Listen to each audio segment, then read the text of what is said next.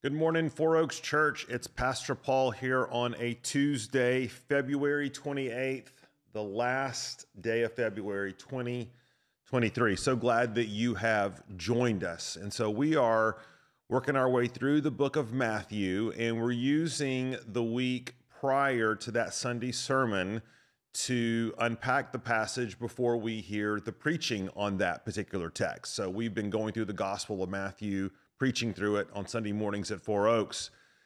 And for example, we, this past Sunday, talked about Jesus calling his first disciples, and we used all of last week to unpack that passage in preparation for the sermon. And again, the idea here is not just to be consumers of information, of theology, of the Word of God, but to walk through these passages together to give us some tools to help us show us how to better interpret the Word of God for ourselves. And we are looking at three very short verses at the end of Matthew chapter 4.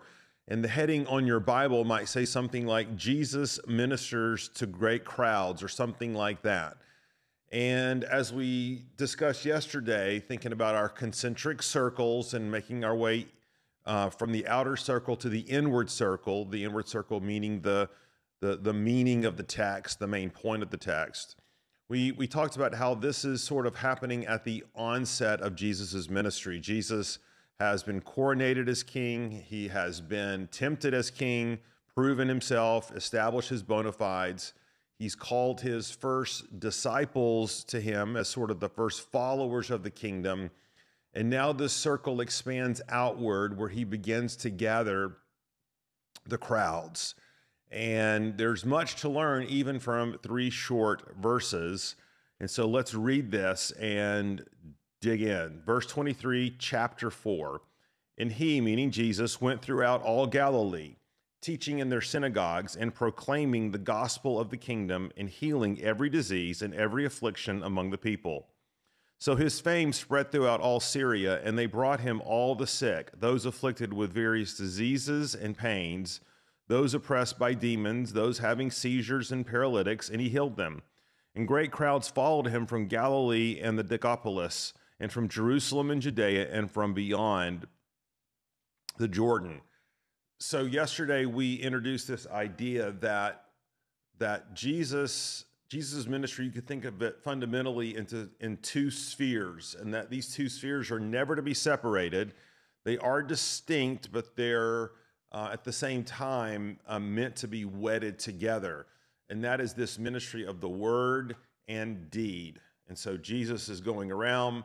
Matthew tells us he's preaching, he's proclaiming, he's teaching about the kingdom of God, about the gospel of Jesus Christ, while at the same time he's healing, he's doing good works. He is getting his hands literally on people. He is ministering to their physical, spiritual needs. And won't go back over this. You can listen to yesterday's devotion if you missed this. But again, these are meant to go together. The deeds are meant to establish the credibility of the words, and the words are meant to reinforce the deeds. You can't separate them. Neither can we separate those two things in our Christian life either. Well, I want to dig into today that little phrase. Okay, let's go back to verse 23. He went throughout all Galilee, teaching in their synagogues and proclaiming the gospel of the kingdom. This is sort of Matthew's summary of what was happening through Jesus's ministry of the word, his ministry of teaching, preaching, of proclamation. And there's two words that Matthew uses here, and it's probably important for us to understand these two words because they are distinct, although they're, again, like word and deed, you can't separate them, but they are distinct. The first word is teaching, okay? The first word is for teaching. And there's a specific Greek word underneath that, didasko, which means to instruct, which means to impart knowledge, okay? And when it relates to truth, or a body of truth or body of knowledge. And then there's a second word proclaiming, and again, that's another Greek word, and that means to herald, to proclaim, to exclaim. And one way to think about this is that Jesus went about teaching and Jesus went about preaching. Now, are they the same? How does that work? And how do they relate? Are they two distinct activities? Okay. Well, one way to think about it is this. When it says that Jesus went around teaching in the synagogues, what we're talking about here is we see very much in other parts of the Gospels where Jesus, for example, in Luke 4, goes into the synagogue in Nazareth and he unrolls the scroll and he begins to teach them from the book of Isaiah. And so teaching is this idea that we are communicating theological knowledge, that we are instructing, that we are becoming masters of a field of knowledge. And when it comes to the Bible, obviously, teaching is of highest importance. God has given the church teachers to help discern error, to help unpack the meaning of the biblical text, to be able to distinguish between what is from the Spirit versus what is from the flesh. Again, teaching is a cornerstone, a foundation of all true biblical communities and every true biblical believer. It means to be steeped into the knowledge of the Word, to be instructed, to be mastered by the Word of God. At the same time, there is also an activity that's closely related to teaching, but is different, and that's this idea of preaching. And preaching is meant to be that sort of instruction that calls people to action, that sort of proclamation that is calling for a response, okay? And so let me put it this way and see if you can understand this. All preaching must involve some element of teaching, but all teaching does not necessarily yield itself in preaching, okay?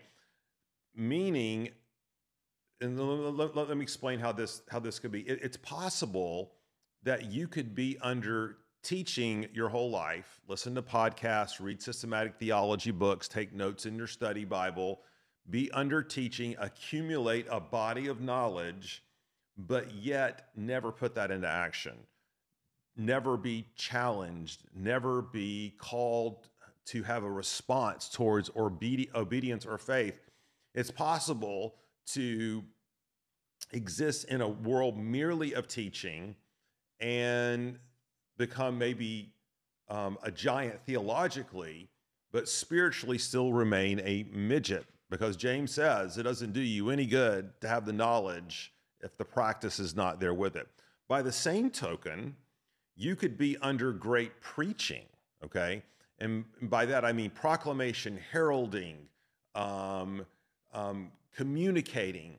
But yet, if it's not being truth that's being communicated, if it's not biblical knowledge that's being proclaimed in that context, then you could be proclaiming anything.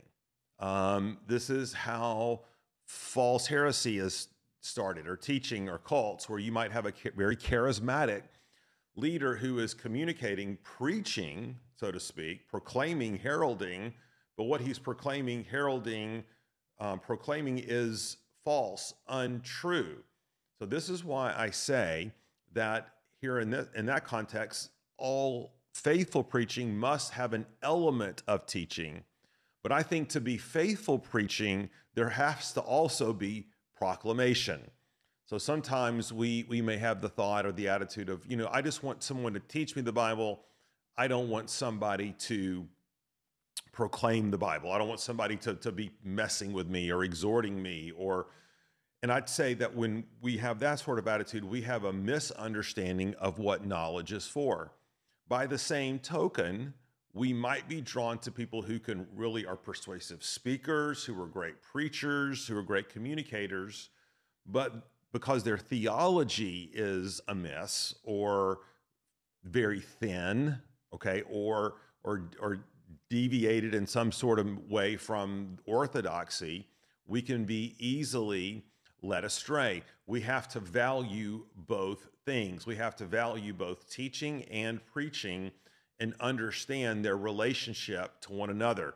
Flip in your Bibles, if you've got your Bibles out there, this is a Bible study after all, to 2 Timothy, and I'm pulling this up on my Bible as well.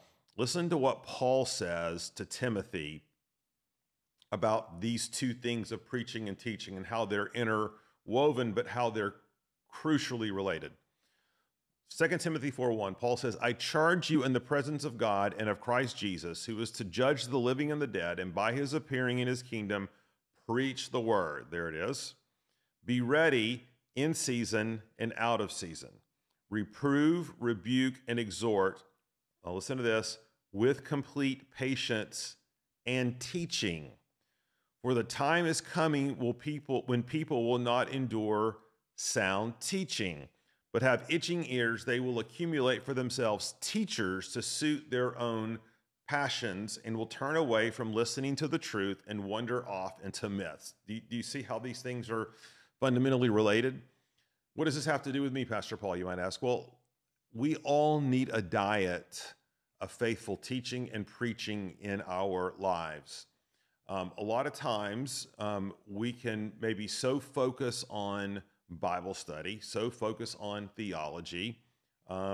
Think of, we're into podcasts. We don't need to really go to church. We can catch the sermon later on YouTube or something like that, forgetting that a fundamental aspect of gathering in person is that we are being exhorted, that we are proclaiming, that we are being called to response and action. It's really, really crucial, okay? That cannot be mediated through any sort of media.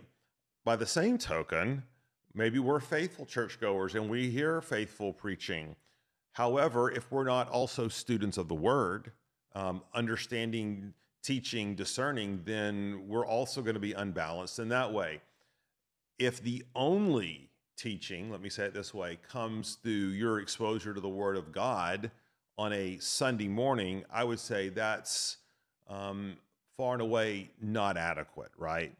There has to be a body of knowledge and truth that people are growing into. It's why we have community groups and Bible studies and all those sorts of things. So there's a lot we can gather from what Matthew says here about preaching and teaching, and I hope that is helpful. Let me pray for us, and we'll be back tomorrow. Lord, thanks for this time. Thanks again for giving us your word. We want it to be faithfully taught and preached in our own lives. And so, Lord, bless us as we do. In your name we pray. Amen. Thanks, everybody. See you tomorrow.